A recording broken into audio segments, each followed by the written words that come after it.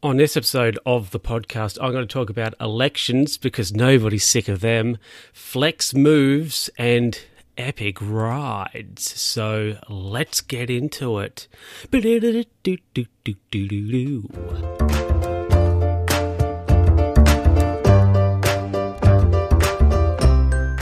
Hello, everybody, and welcome back to another edition of the Luke Who's Talking podcast, episode 95.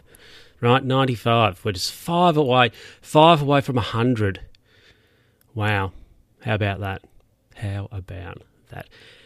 Yeah. Anyway, everybody, so elections. Nobody's sick of elections, are they? But hey, look, now I'm recording, this is Tuesday, and you'll be listening to this on Friday, so things most likely would have changed by then. But anyway, on Saturday, or the 21st, we had an election. We had to go and vote to see if we wanted to keep ScoMo on as PM or if we wanted Albo. So actually, I voted early. I voted, I think, Thursday. So you can go and vote early, which, you know, I did.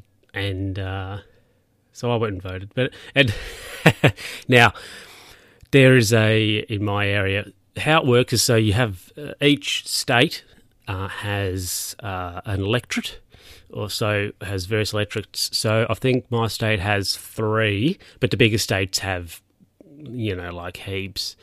I think half of the electorates, right, are in New South Wales alone, but they have a lot. Anyway, so basically you have so many candidates in your electorate for the Senate, and you have so many for the House of Reps. So you get 2 ballots. So I think I had 9 candidates in the House of Representatives. So you can vote for 6. You have to at least vote for 6. I think I voted for all 9. So you go 1, 2, 3, 4, 5. Yeah, next to your preferred candidates, whatever else. So that's easy. And then you get the Senate ballot, which is huge because it had. So the Senate, there's 2 different ways you can vote. You can vote for a party, or you can vote, as they say, below the line, which means you can vote for individual candidates. Now, if you vote for the party, I think there was 15 parties. You had to vote for, I think it was 6. But if you voted below the line, you had to pick at least 12, like vote for at least 12 individual candidates. So what I did, because there's a particular candidate who's a Liberal, and they're quite conservative and have their Christian values, and they're like, I think they've been in Parliament since like 94 or something. So it was time for them to go because they're too out of touch, really. So I thought to myself, I'm going to put them last on my ballot. But as a result, I had to come up with an elaborate plan. I had to come up with a plan on how I was going to get this person last on my ballot. Now, I think there was 40... was there 40 or like 37 maybe candidates below the line? So I was like, well, this person's going last. So they were going like 37th, 38th. So I then had to come up with a plan on how to make that happen. So some people, looking back on it, I was like, oh, I mean, it's tough when you have just somebody who's completely out of touch and off the show. If you're like, should I vote for them before some, absolute nut job? It's a hard choice. But by the looks, the plan has come off because I don't think this person's going to get elected. I think they've lost their seat. It's interesting, isn't it? Like, you know, you're voting somebody out of a job. You know, that's interesting, isn't it? Anyway, so at this point, look, we have a new PM. However, we don't have a government, if that makes sense. So what has happened is, because, like, I've no idea why, but there was a meeting, it was a quad meeting it's called, which was, I think it's actually today, so that's being Tuesday, but there's a meeting in Tokyo with the Japanese Prime Minister, the Prime Minister of India, and President Biden, And I don't know why they were like, oh, yeah, so let's have an election 2 days before this meeting is supposed to happen. So what happened was we've had our vote. ScoMo's done. Albo's the new PM. He was sworn in like Monday morning, and he's straight away over to the Quad. But we actually don't have a government because Labor haven't won enough seats yet to form a majority. They need 76 seats. They have 74 at the moment. At least at time of recording, they might have. I think they're looking okay to get to 76.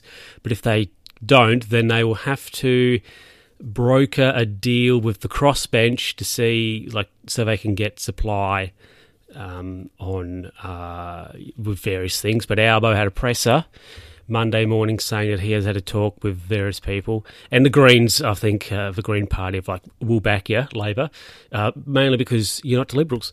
So yeah, we have a new PM, but not a government, if that makes sense at this point.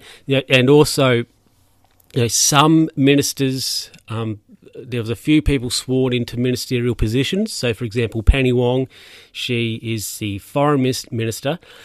She was the shadow foreign minister. She was sworn in as the foreign minister yesterday. So she's gone with Albo to the Quad. But I think Jim Chalmers sworn in as treasurer, and what's his name, Richard, an old mate Richard, sworn in as deputy PM. And somebody was sworn in as the Attorney General. But apart from that, other cabinet positions are unknown at this point. So I think Albo said next week we're going to, hopefully after all the votes and things are counted, we will actually have a government in regards to everybody having a portfolio, and they will start the process of changing governments. But anyway, look, we've got a new Gavo.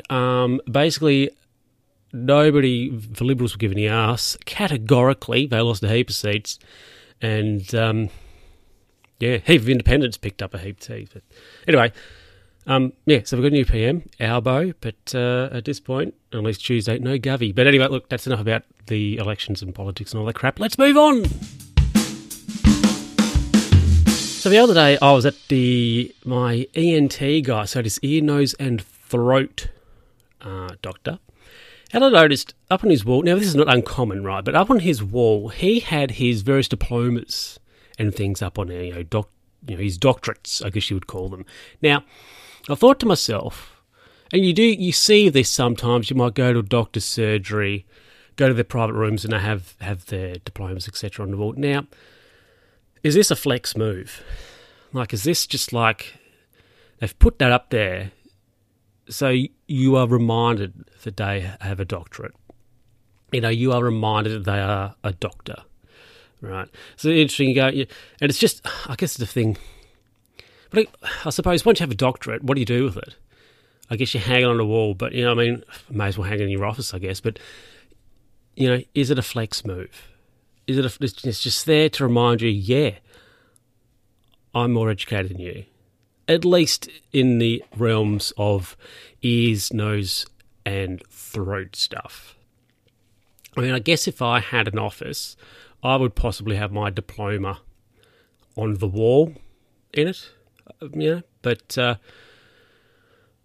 don't know. Is that a flex move now? Is anybody out there listening? Somebody who is listening, quite possibly listening to this, if they may have some sort of finance degree or something, do they have that hanging in their office?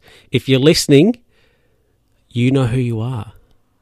You know who you are. Do you have your finance diploma hanging in your office? Somebody I know has a law degree. Do they have that hanging up somewhere?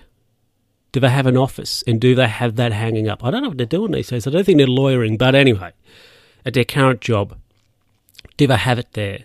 There's another thing. If you do a degree, let's say I had a doctorate in chemistry, but I'm not a chemist, would I still, could I hang that still in an office? Let's say I was a chemist or had a doctorate in chemistry, but I was actually I don't know, what's a job where I would need an office? A sales representative for a major tech company, would I have my chemistry degree hanging in my office?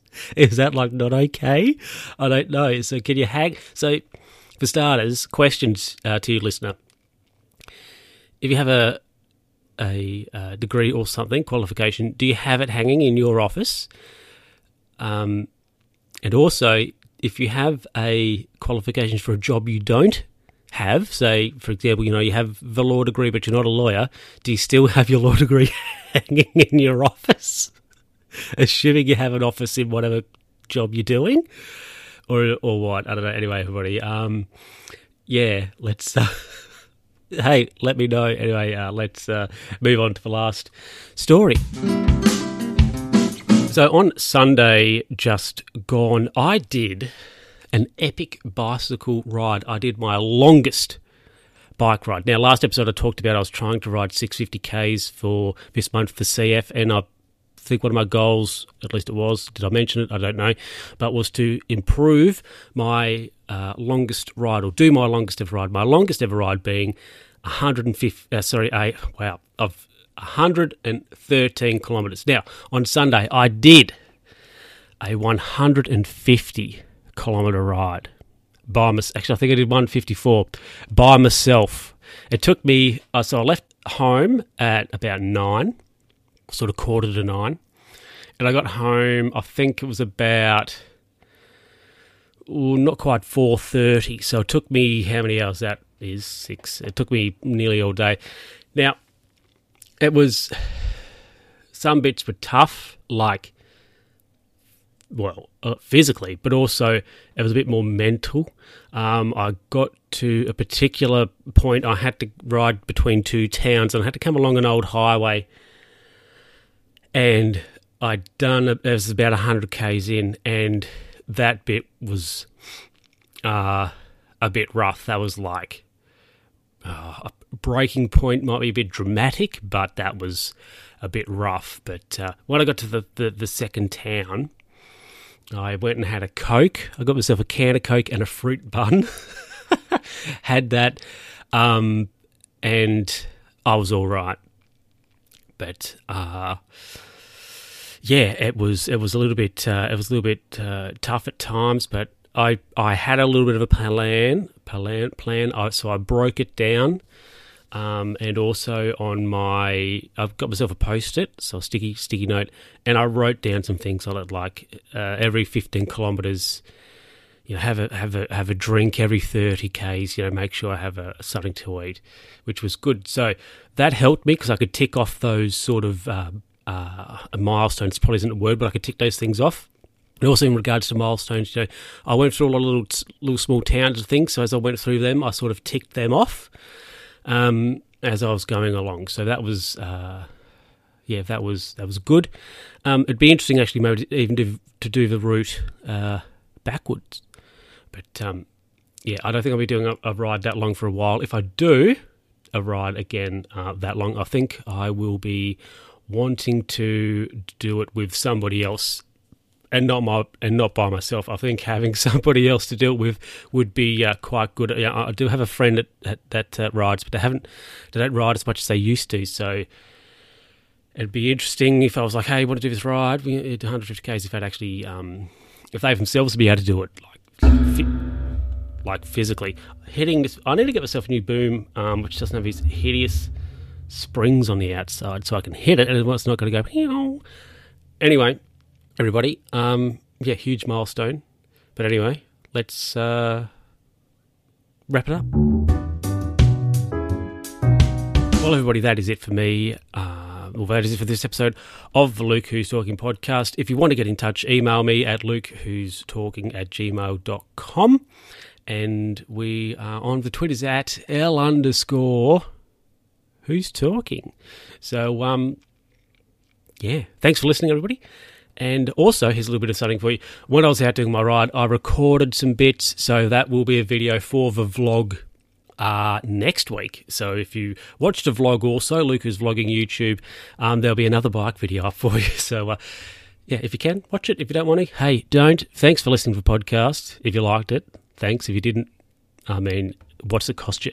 This is costing me right? All it is costing you 15 minutes in your time. It's costing me money to do this. So, how dare you? How dare you judge this free content you're getting? Anyway, if your computer's gone to sleep, I also wouldn't mind a nap. Anyway, everybody, that is it for me, and thank you, and I'll catch you next time. Bye.